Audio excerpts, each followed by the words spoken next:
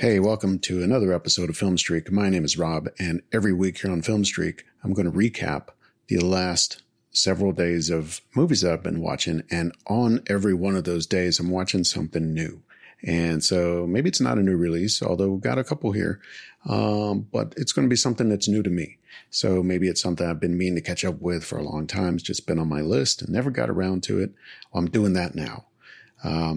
Could even be some more obscure stuff or just random things that kind of get recommended to you. And, you know, if you're ever curious about that kind of stuff when it shows up and maybe you're just not into it at the moment, well, hey, I might have covered some of that here. I might have actually watched one of those and talked about it. So check out some previous episodes if you want. You can go to filmstreak.com. You can find them there. You can subscribe and maybe see something that you've seen or have not seen. In any case, let's pick up where we left off last week. Let's pick up on the streak with a film that I'm pretty sure everybody has seen at this point, right? I'm talking about number 79 on Film Streak, The Batman. Now, this is a film that when it was announced, I guess a couple years ago now, or sometime after I think it was after Justice League or somewhere around there. I wasn't really sure that I needed this film. I was in any way interested in another Batman origin story or something like that. I just felt like the character got really explored and even a little bit overdone, oversaturated with all of the Christian Bale, that trilogy.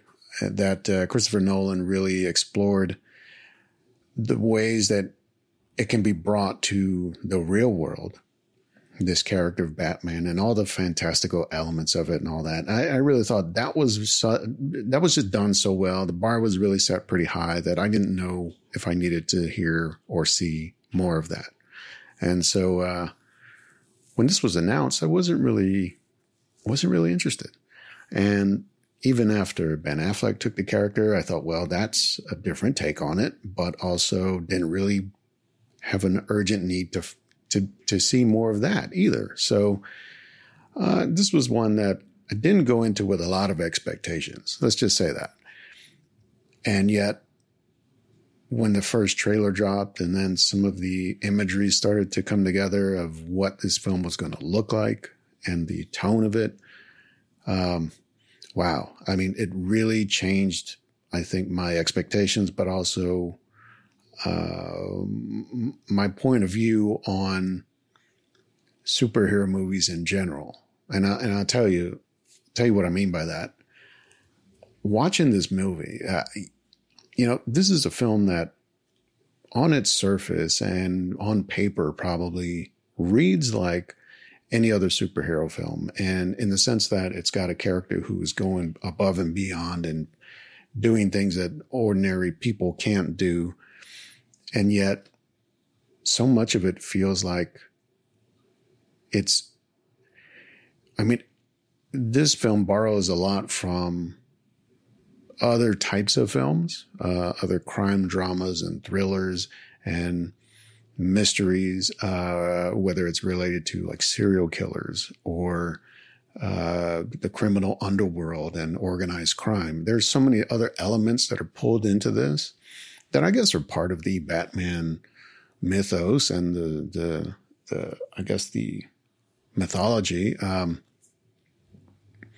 But it's done in such a dark and oppressing and gritty way that I think the way it comes across is not like a Batman film. And put it this way. So I'm watching this film and there's so much of it that is just hitting right for me. It's got the right tone. It's got the right weight to it. Even the performances, they're dialed in just right. They're not so grim and so, just cold that it's hard to find anything to hook into, but it's also not over the top and it's not, it's not a cartoon in any way. And yet watching this film, I felt like this could be just a great mystery detective thriller if this guy just wasn't wearing a Batman suit. And I guess that is the only vestige left of this being a comic book movie. Because otherwise, it's just about a guy who's really intent on solving these crimes, and this criminal, this villain, who is very good at planning and executing them. And so then, then the parallels come in really clear about how much this feels like a movie like Seven, or even something like Zodiac or Silence of the Lambs a little bit, where there's someone who's intent on solving a case, and yet they're exploring some of the deepest, darkest corners of the human psyche and the worst things that people can do. And so I really thought this was a great exploration of that. And yet at the same time, it's also a Batman movie. And, that's where I say, like, it really changed my perspective, because I think watching any other superhero movie now at this point might just seem like a cartoon, no matter how dark or sinister the vibe is. Like I look at something like you look at the trailer for maybe, what's the next one? Like Morbius that's coming out, which is supposed to have kind of a darker, I guess, elements of like horror and stuff. And even something like Venom, which takes a really kind of a different angle on like the anti-hero approach. Those all seem kind of silly now. And so the way I look at it is this does change the direction. It doesn't necessarily set a new bar, because I think the bar is already so high. I mean, we had a Batman film that could have been nominated for Best Picture at one point. And, I don't know how that will shake out for this, but let's just say that if this kind of continues, because I'm sure there will be another film, then this will show a progression in that space, I guess, for this kind of movie, which I didn't really think was possible. I didn't really think would be the way this would go. So, when you look at that on that level, just in terms of what this means for superhero movies, or at least Batman movies, this is a pretty significant step, I think. And like, if I had to rank it, if I had to like put it in a list somewhere of all the Batman movies, this is probably up there. I don't think it's the top for me. I mean, it has a couple of issues. One, it is very long. It's about 3 hours long. And I feel like there's maybe 20 or 30 minutes that I would have liked to maybe not have to worry about, like just not have in the movie, but I couldn't pick where those 20 or 30 minutes would come from. There's a lot that is all intricately, the plot, the characters, everything is so intricately laid out, and you can't really remove one thing or one scene, for instance, because they all really do tie together so well. It does hold together as a piece. And so it's really hard to say where the flaws are in terms of like, how to get a running time down. But it's probably more in terms of some of the character beats and some of the story elements. I think if there were anything that would be maybe my first candidate, it's like, hey, do we really need this part of the film?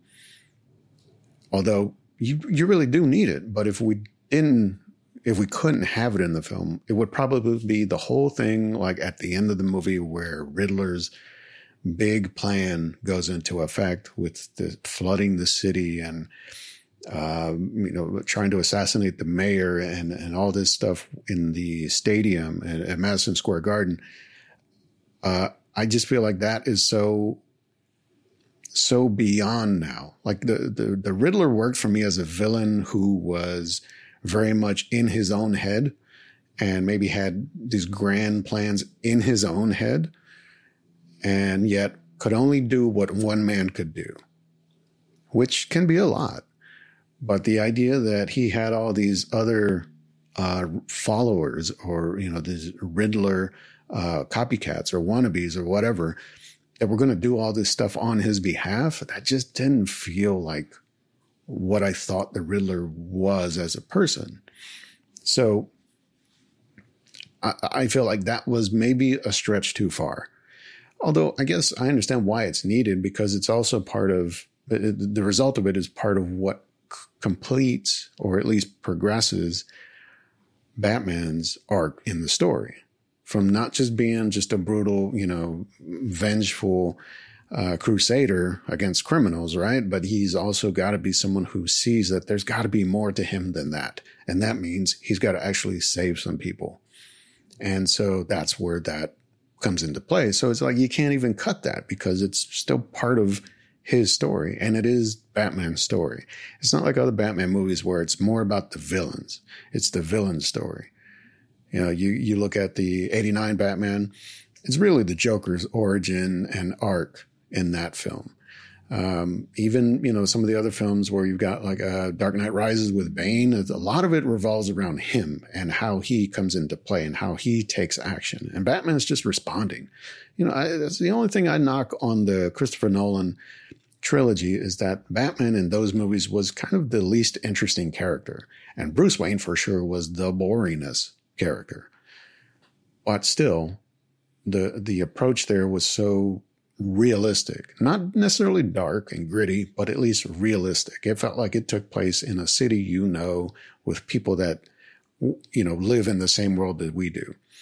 Here, it really is taken down like a notch, like several notches, like under everything we understand as reality. And so I like that approach. I think it's very carefully done and well crafted, but it is a little bit of a, it feels ambitious, and it maybe bites off a little bit more than it can chew, but ultimately I think it's still really pulled off really well. I would say count this as one of the better ones, or at least I do at this point. So let's consider that one a recommendation for sure. Because, if you haven't seen it by now, you're probably going to see it, because it is like one of the biggest movies of the year so far. But wow, this was really a lot more than I expected. And I'm glad that it went well and it was pulled off well, because Batman has its own history of being good or bad, or really good or really bad.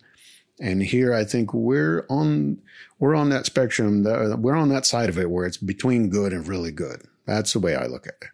So, all right, recommendation for me. That's number 79. That's the Batman. All right, let's move on. Now, here's a film that, this is number 80. This is American Animals.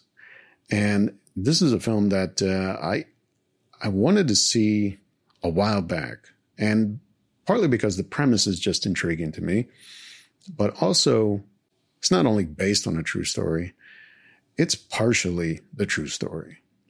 So let me explain what I mean by that. So this American Animals, it's directed by Bart Layton, which, props to him for pulling off something really interesting with this film. It stars Barry Keoghan, which is, if you saw The Batman, this guy's about to blow up. Aside from that, you've got Evan Peters next to him, plays one of his friends that is really more the one that drives things forward. And I'll tell you what I mean by that. So these two guys, one of them plays a young college student. I think it's like 2003. And he is an artist. He's the way this is depicted, he's just kind of bored and a little bit aimless and really not interested in school. And him and his friend, who is a little bit more of a wild card and has the same kind of a lack of interest and just really disengaged with school. But they decide, or they just get in their head that, what would it be like to rob somebody, to steal this famous book of Audubon artwork, of sketches and paintings. That is basically being kept secure at a library on school campus. So he works up this plan, and it really all starts with two guys just screwing around, just like, well, what would happen if we did this or that? Wouldn't that be weird, or wouldn't that be cool or exciting or whatever? And these two guys start to actually hatch a plan and start to figure out how it could be done and what would happen if they tried it. And it starts to snowball from there. So they bring in another guy because they need extra hands, and they bring in another guy because they need a driver, like a getaway driver. They really start to build this as like a real heist. And even to the point where the film itself references, like it shows them watching, I think it's The Killing, but they're watching that. There's references to Reservoir Dogs where they give each other color, Mr. Pink, Mr. Green colors. They also play the music to A Little Less Conversation, which is probably, to my memory, most notably used in Ocean's 11. And so there's these little subtle things where they're referencing not like real heists or real robberies, but what a college student might know, which would be something out of movies or pop culture. And so it's already kind of a incorrect look at what this means to enter this kind of world of crime. And so, and I think it speaks to, though, where these guys were, the real guys. And also, the really cool thing is the real guys are in the film.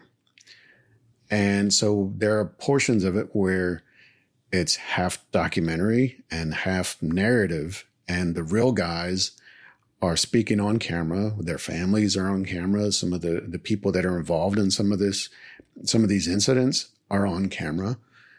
And yet we're also flipping between that and the actual story being retold with these actors. And in some cases, they're in the scenes with the actors, which I don't know who had the idea to do that or how that was all made possible, because these guys really were, well, without spoiling the film, I guess, but they did end up getting caught and they did end up going to prison, and they served their time. And this was done, this was in 2003, 2004. So obviously this film was made much later after they were able to continue their lives in society and be a part of this film. But just the fact that that was all done in coordination with the real people, including some of the victims, I just thought that was a really unique take on what this, I guess, genre of heist movies, even though this isn't really a heist movie, they try, they don't quite succeed. But the idea is that it gives these people, the real guys, it gives them a chance to not necessarily explain themselves, but to re-examine their motivations and why they decided to do this and what they maybe learned from the whole experience. And when they have to sit on camera and really go into why they decided to do something like this and what happened to them emotionally and even in terms of, being incarcerated and all that, it really changed a lot. But they learned that there's a line here. And when you cross this line, you enter into this world of crime, even though it wasn't like such a, monumental heist. Still the fact that they were at a point where they thought they could do something like this. And you see them even confront this as they try. Like their first attempt, they just kill it because they can't, they don't have the guts to do it. They just get scared off so fast that they just abort and they try it again another day. And when you even see the ways that they try to avoid getting caught and protect themselves and all that stuff, and then it just all falls apart anyway because they didn't really think it through because they're not criminals. You understand, like, it's not easy to fall into this life, but once you do, there's really no way out of it. And you could never undo it. And so I really like the way this was all told and put together. I feel like it's really smartly done. And so this is definitely a recommendation for me. This is American Animals. Again, check this one out. It's available on several streaming services now. I think it's on Hulu and maybe Amazon Prime. So check that one out. I can't recommend this one enough. I mean, it's It's a small independent film, but it's got some really inventive ways of telling this story that give you more of a glimpse instead of just like watching a bunch of actors reenact the events as they happen. You actually have the people that were involved there as a part of it. And it adds a certain credibility, adds a certain weight to the story, that it's not fun. Like this doesn't glorify any of the things they did in any way. Instead, it's more of a cautionary tale about what happens when you decide to take that step and how you can't undo it. So a recommendation for me, check that one out. That's American Animals. All right, let's keep this moving. Number 81 is our next one here. And this is called The Wave. And this is from 2019.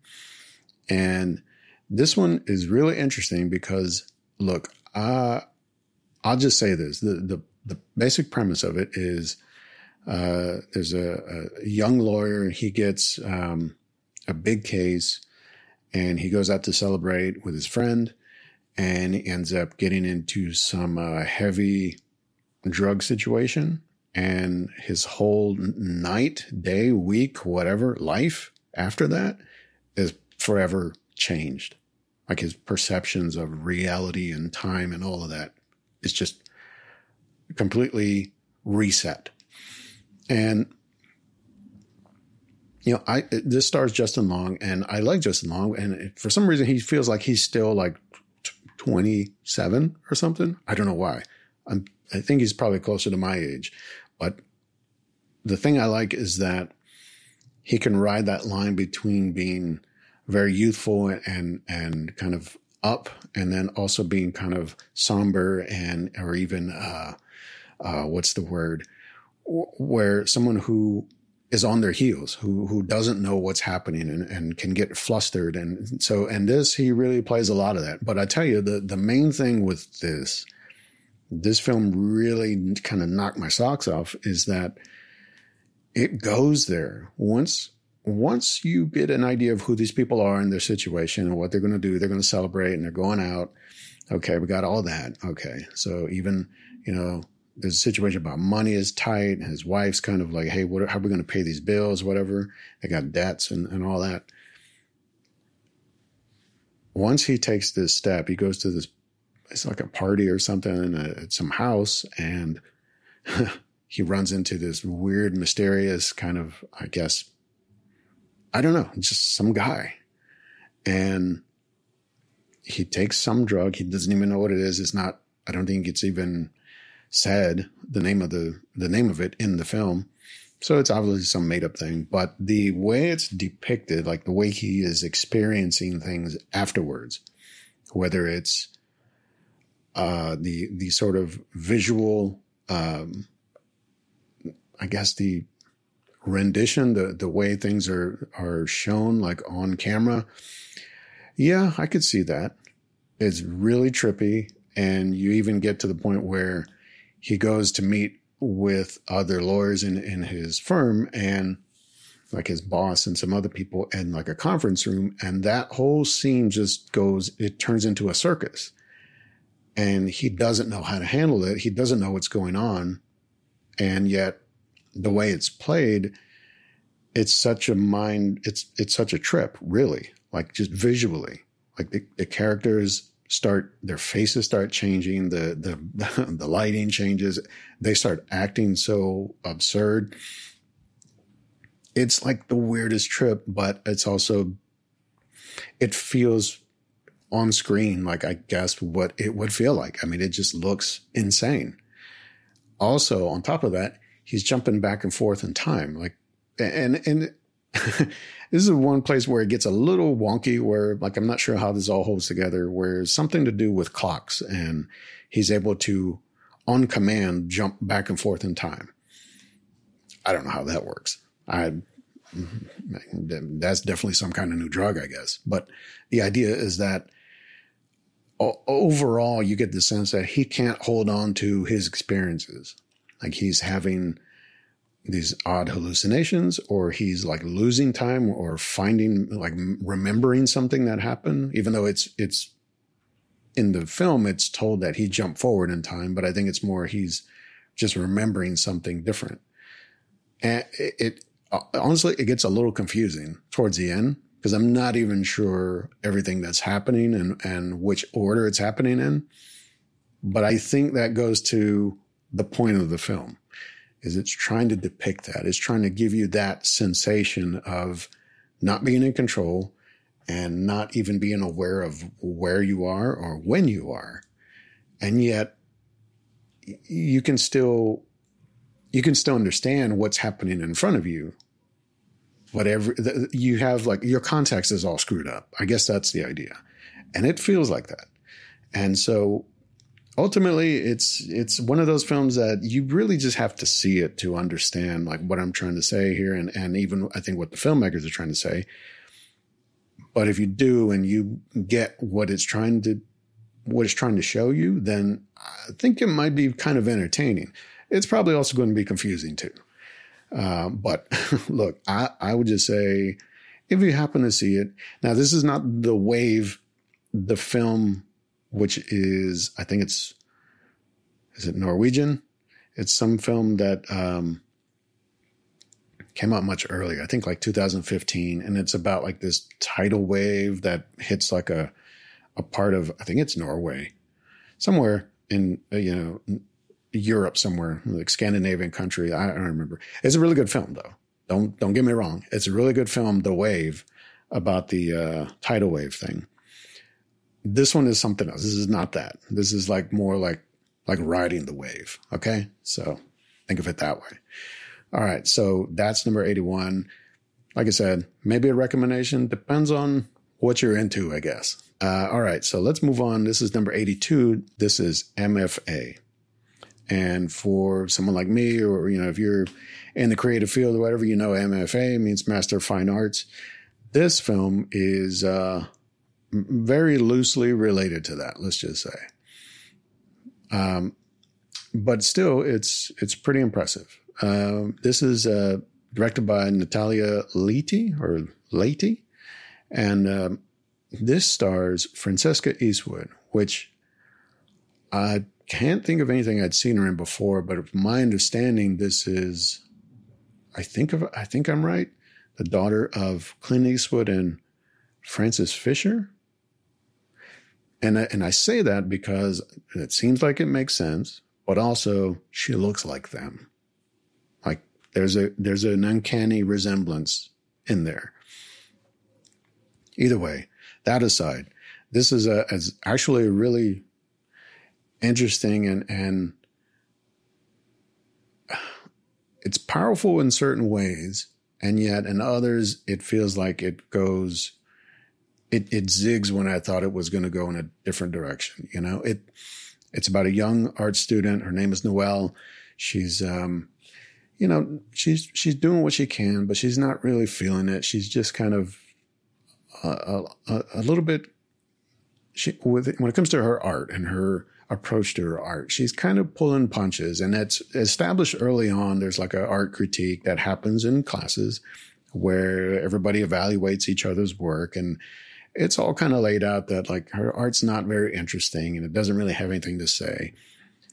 And at some point she ends up going to a party and ends up getting raped. And it's actually it's a really sobering moment in the movie, which, it's even hard to watch. And the fact that, and just because of the way it's played and it's filmed, it's one of those things that I don't know. For me, I guess it just hit a certain way, and like I don't like seek these things out in films, but whenever you have a scene like this, I think to me it feels like this can be played a certain way, or it can be played like it's played here, where it's really it just kills any kind of other expectations you might have had. Like, no, this is what is happening. And I think the scene after that, as this character kind of tries to make sense of it and recover from it in a way, it, I don't know, it just really hit me in a way that I don't know that it really has before in other films. Because usually I think this happens when you see this depicted in films. It's usually because there's like some kind of like a criminal element, or, it's like where everybody's a scumbag. And so this kind of thing happens when you're around, those types of elements or those types of situations or whatever. And here it's like, no, people are here just going to school. They're trying to get their education on. And yet, and look, so this is even a thing that was brought up in another film that I really enjoyed and appreciated, which was Promising Young Woman, because that is about a young woman who is still dealing with something that happened to a friend in the past. And here we're seeing it, I guess, as it would have happened. And so here, this young woman, her name is Noelle, she, tries to report it, to talk about it, and it just gets shut down, and it gets kind of like, killed. It's like, that's not going to help anything. Every door is closed to her. And so she takes action on her own, and she tries to confront this guy some days later, and she ends up killing him, partially by accident, but also there's like a struggle, there's a fight, and dude ends up dying. And hey, sorry guy, you deserved it. But her takeaway is that if she can do this, maybe there are other people out there that also deserve this. And so she then goes on this spree, if you will, of finding other victims and finding their attackers, their rapists, and killing them. And that's where, hey,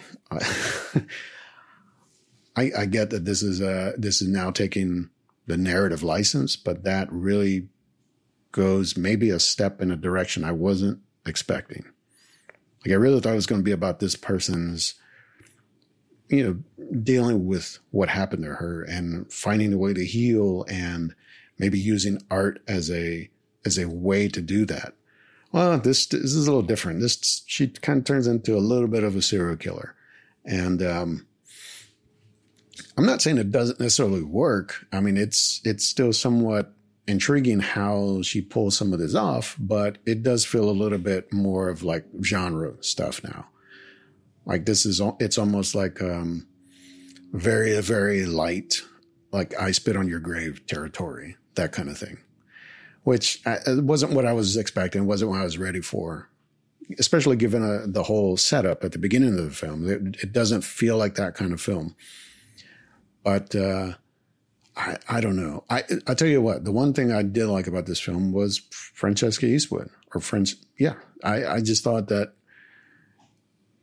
she really holds this character together and gives her that arc. You really see all the different parts of what someone who might go through this kind of thing is going to have to deal with. And from the anger to the frustration to the grief and the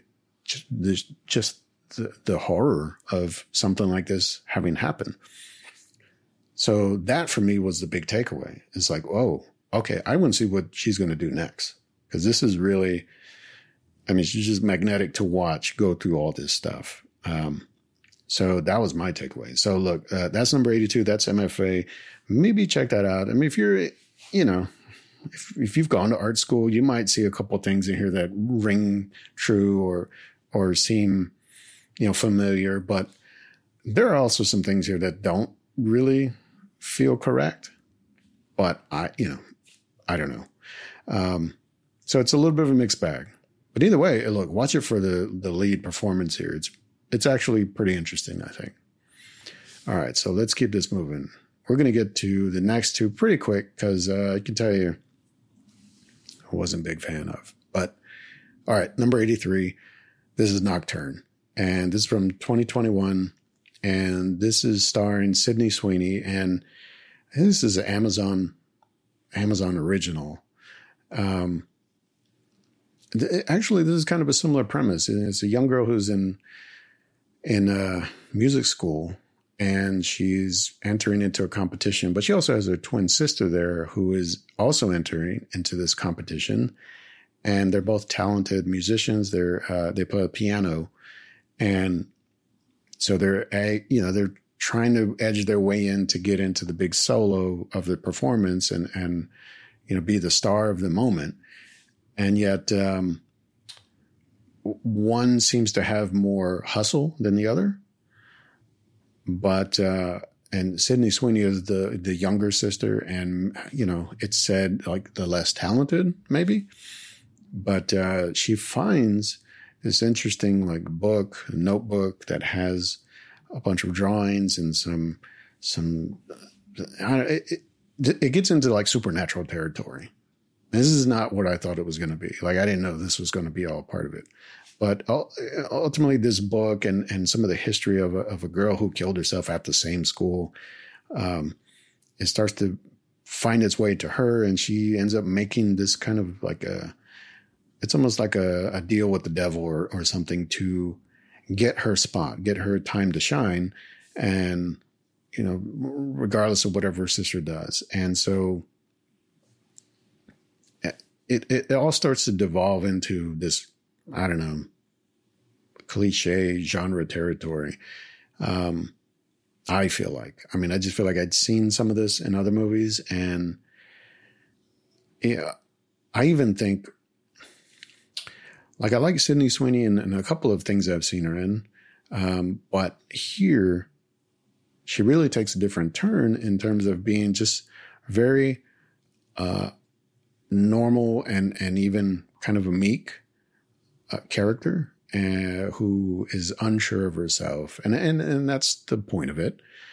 But in the moments where she has to find that strength and has to find that, that part of her that can take command and change her fate, let's say, by doing this performance and all that, it just doesn't really land to me. And ultimately, I think so much of the film relies on that. Like, she's kind of the main star of the film. There are a couple of the people in it, but nobody else I really recognize. So I'm just going mainly on what she drives with her character to make this interesting. And I think if we're talking about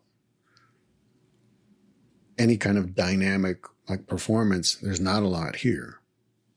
And ultimately, the way the film ends, I think, even speaks to that. And I don't want to say what happens, but it does show that this character doesn't really, how can I say you know what? I'm just going to say it. Too bad. Spoiler warning. Okay. I'm coming. I'm saying it. This character doesn't have what it takes to be the best. And while that's a big theme in the story, is like, what will your ambition push you to? What links will you go to be exceptional or be the best of the best, or to put anyone else behind you? You know what I mean? Like, it's trying to say those kinds of things, like ask those questions, but this character doesn't have it, even though she thinks she does. And I think that ultimately it just doesn't work. Like, the math just doesn't add. You can't do the calculus on this and make it work, or at least I can't. Like, I don't get it. So, it's kind of a pass for me. I thought this might be an interesting turn to see this, actor doing something different than I guess I'd seen in some others, like Euphoria or some of these other independent films. But this, for what is different there's not enough to like bring it home, I think. So look, that's Nocturne. That's number 83. Again, that's a pass. All right. So the next one here, it's kind of the same thing in terms of my recommendation or not. I'll just tell you right now, number 84, this is Voyagers. This is also a pass. And the main reason why, it's not necessarily any of the performances. It's not even the direction and the quality of the production. It's more just the premise and maybe the story as it plays out. But, the basic premise of this is there's a mission to find another planet because Earth has become inhospitable, yada, yada. You heard it before. the scientists or whatever, they raised these kids as a group of 30 kids, I think, to basically take this trip to explore and look for another world to live on. And with the idea that, okay, these 30 kids, they're going to have kids during the trip, and those kids will have kids, and those kids will be the ones to land on a new planet because the trip takes so long. Okay. It takes 100 years, I guess. But the fact that they have 30 children trained to do this, raised to do this, they have no parents. They're like born in, they're test tube babies or whatever. The fact that they start this trip as, I think, teenagers, young teenagers, and there's one adult on board to handle them. I don't understand the logic there, because if we all know teenagers, one adult don't mean shit, right? Who's going to handle that? So the fact that they send one adult who also, if something happens to him, because, hey, spoiler alert, something does happen to him, what are all these teenagers going to do by themselves now? So there's so much like fundamentally that doesn't make sense, like how this kind of a thing would ever get like greenlit to happen. Like if this were like a real thing that NASA or whatever the government had to do, it's not happening this way. I can tell you that much. But also it's like, say nothing happened and these kids grew up to be adults. There's still like, there's no guarantee that 3 generations down, this is all still going to make sense. What if these 30 kids all grow up to be adults and they all decide they don't want to continue this trip? Hey, then what? What are we doing now? I guess Earth is just dead, right? So there's so much with the premise I kept seeing faults with the whole time. And yet the film doesn't really acknowledge that. What it starts to devolve into is like 2 different sides. The kids kind of split into groups. And one of them is led by Zach, who is the younger, not younger, but more rebellious kind of, he's the edgy one in the group, right? And he's saying, we don't have to do this and we don't have to do that. And we can do whatever we want. Whereas Christopher is the more, principled and more thoughtful guy who's trying to keep everything together and keep everybody, in line and keep the mission going. And so it becomes this almost like Lord of the Flies in space or whatever. And, you can kind of guess from there where it's going to end now, right? Okay. Whereas I thought it was really going to go into what happens if all of these kids decide they don't want to do this anymore. Or if they grow up and they decide they want to change the mission, or they can't have kids, or, let's throw another wrinkle into this. Why would we just let this go into something we've already seen before? So that's where I just feel like the whole premise of this just doesn't work. And it's not the acting, it's not the direction. It's just the story itself. So it was an interesting try, I guess, but it's a pass for me. Too bad, Voyagers. Sorry. All right. So look, this is number 85. This is our last one for the week. And this is a film called Cherry. And this was written and directed by, I say written and directed by, is directed by for sure, Anthony and Joe Russo. So, hey, if you're into Avengers, you're into Marvel, these guys do big stuff and they do it well. And they've also brought along one of their big stars, Tom Holland, also known as Spidey-Man. Here is an interesting film that I remember when it came out, it seemed like it was going to be one of those where Tom Holland's going to really stretch outside of Spider-Man. Like he just didn't want to be Peter Parker all day, which I get. So he's going to do this as a kind of the side project to all the Avengers stuff or whatever. And this is an interesting one because it takes you on a journey with this young man from being a teenager and going into the military, becoming a soldier, coming back home and dealing with a lot of what happened when he was overseas. I think he was in Iraq or Afghanistan. Honestly, this movie is so long. and there's so much story in it, which, hey, look, it can be good, but him being a soldier and coming home with PTSD and all these troubles, that's like the first third of the movie. The rest is still, he resorts to using drugs and for pain and for, all kinds of other things, and eventually ends up on heroin. And because he's trying to be a functioning addict, him and his girlfriend or wife, they run out of money. Things are getting tight. So he also decides to become a criminal, become a bank robber. And how it's just this life that just starts off great, starts off in a good place, and just devolves and devolves and devolves to the point where he ends up in prison. And, I think that kind of a story can be interesting with so many layers to it and so much depth, right? Like just the passage of that much time. And I'm guessing if I had to just roughly estimate, maybe we're talking about like 20, 30 years of someone's life. So that can be really interesting. The problem with this film, though, is not that it tries to tackle too much, because it can be done, but that Tom Holland just isn't the right guy for this yet. I feel like this film could work with him, but I think he's still a guy who is, or at least appears to be, so young and fresh-faced that it's really hard for him to pull these, or it's hard for me to see him in these like darker moments and really go into bad places. And I think that's something that, I don't know, I just feel like that didn't really pan out the way they were hoping.